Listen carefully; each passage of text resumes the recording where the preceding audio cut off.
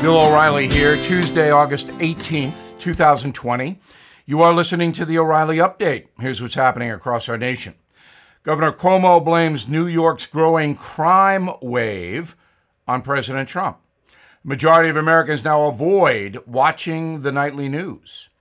New study shows media coverage of Trump 150 times more negative than for Biden. COVID outbreaks shut down some colleges. The temperature in Death Valley, California hits a record. Also ahead, religion and Kamala Harris. But first, New York Governor Andrew Cuomo publicly blaming his state's surging crime on President Trump. At least 7 people were murdered and 51 shot in New York City over the weekend. Said Cuomo, quote, "It's the Trump economy. Trump not providing COVID relief. I think Trump has some liability for the increase in crime," which of course is partisan nonsense. Governor Cuomo being soft on criminals is part of the reason for the violent crime surge. New survey from one poll says 57% of U.S. adults no longer watch the nightly TV news, saying the programs are too stressful. Americans cite the presidential election, COVID, anti-police protests, and race relations as the biggest turn-offs. 4 in 10 report losing sleep due to the sensational and biased TV news coverage. A study from the Conservative Media Research Council says the network's reporting on President Trump is 150 times more negative compared to Joe Biden. The evening newscast from ABC, CBS, and NBC aired 634 stories attacking Mr. Trump in June and July, compared to just 4 criticizing Biden. Handful of COVID clusters sending students online at some colleges. The University of North Carolina will switch to virtual learning just a week into the semester after a 10% jump in COVID cases there. Oklahoma State, a few other schools in Georgia also may ditch in-person instruction. The thermometer in Death Valley, California, reaching 130 degrees, the hottest temperature on planet Earth in more than a century. National Weather Service confirming all that heat. The all-time record was also in Death Valley way back in 1913, 134 degrees. In a moment, Kamala Harris and religion. Right back with it. Everything is expensive these days, you know that. The government is printing trillions of dollars and consumer prices higher than ever. If the government continues its printing and spending, the dollar could continue its free fall and lose its coveted role as the world reserve currency. Let's hope that doesn't happen. But there are a few things you can do right now. American Hartford Gold can show you how to protect your money, your retirement, your hard-earned savings against inflation by helping you diversify a portion of your portfolio into physical gold and silver. Start with a short phone call, and they can have physical gold and silver delivered right to your door or put inside your 401k or IRA. So please call or text them right now. Tell them Bill O'Reilly sent you. Call 877-444-GOLD, 877-444-GOLD, or text GOLD to 65532. Again, that's 877-444-GOLD, or text GOLD to 65532. Time now for the O'Reilly Update message of the day: secularism within the Democratic Party. Joe Biden is a Roman Catholic, but believes in unfettered abortion, or at least he doesn't oppose it. That's a must for Democrats these days. Abortion is not to be limited or even challenged. The truth is that the Democratic Party is mostly secular. Religion does not play a role. At the convention, you're not going to hear much talk about people of faith. So let's look at the vice presidential nominee, Kamala Harris, in this regard. She grew up in a Black Baptist church and a Hindu temple, as her parents were from Christian Jamaica and Hindu India. She was sworn into office on a Bible.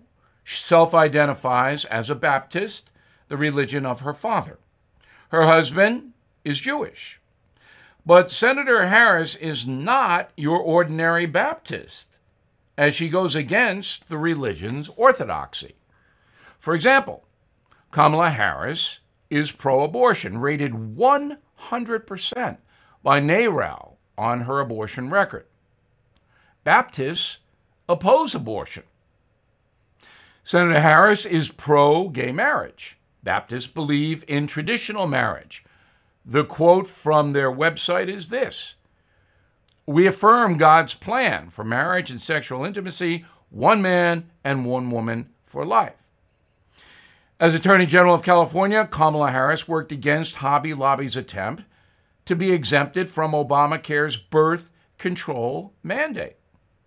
She argued a Trump judicial nominee be blocked because he belonged to the Knights of Columbus organization.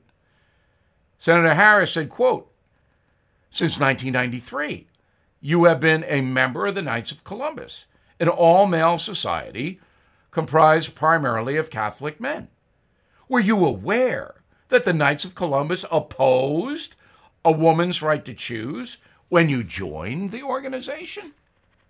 Of course, everyone knows the Catholic Knights of Columbus upholds Catholic teaching about abortion. Senator Harris wanted the man to admit he was anti-woman or something.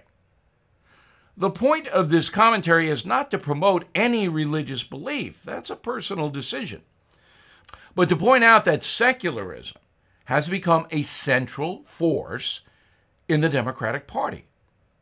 Jimmy Carter, JFK, Harry Truman, and many other Democrats were outspoken about God and country. That is not the case for today's Democratic Party. Does it matter? Not really. Democrats are going for secular voters, not for religious people. And it'll be fascinating to see what American Catholic voters do in November. I'm Bill O'Reilly, and I approve that message by actually writing it. For more news analysis, please visit BillO'Reilly.com. And please join our Stand Up for Your Country campaign. It's non-political. It's about America. In a moment, something you might not know. I'm Mike Slater from the podcast Politics by Faith. This is a crazy time in our country. It's stressful, a lot of anxiety, and it's going to get worse. And I realized that one of the things that helps me take away the stress is realizing that there's nothing new under the sun. So on this podcast, we take the news of the day and we run it through the Bible and other periods in history to realize that we've been through this before and we can rise above again. Politics by Faith, anywhere you listen to the podcast. Politics by Faith.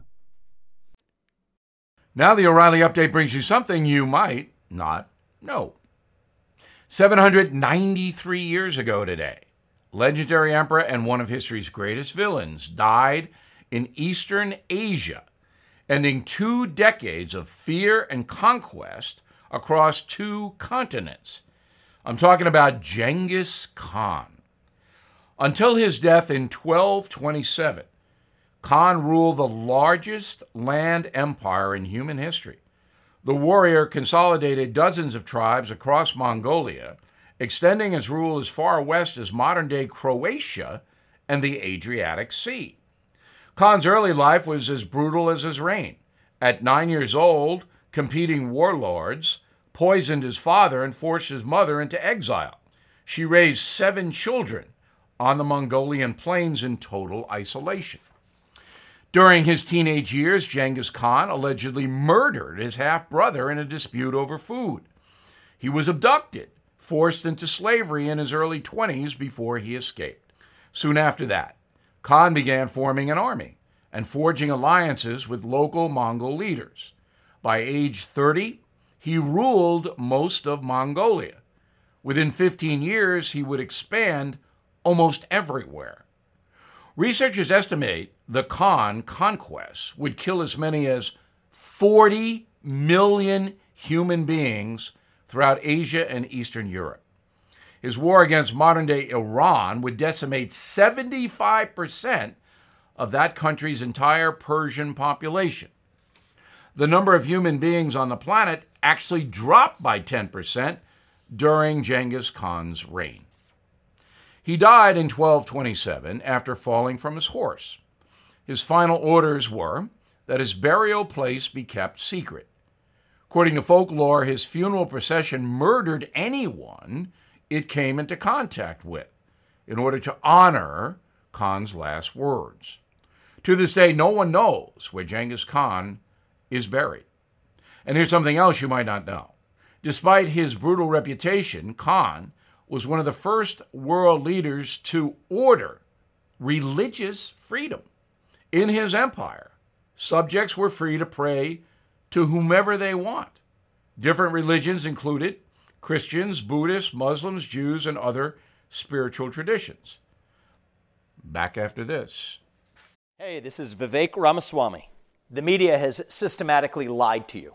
The Hunter Biden laptop story, the origin of COVID-19, the Trump-Russia collusion hoax, or how your money's being spent in Ukraine. Enough already with the lies. No more lies, hard truths only. That's what the Truth Podcast is all about. It's not standard conservative talking points. If you want that, go somewhere else. But if you want the hard truth delivered to you in a way that challenges you and will challenge me intellectually, you're not going to find anything like this on the internet. Subscribe to the Truth Podcast today on Apple, Spotify, or wherever you get your podcasts. Thank you for listening to the O'Reilly Update. I am Bill O'Reilly. No spin, just facts, and always looking out for you.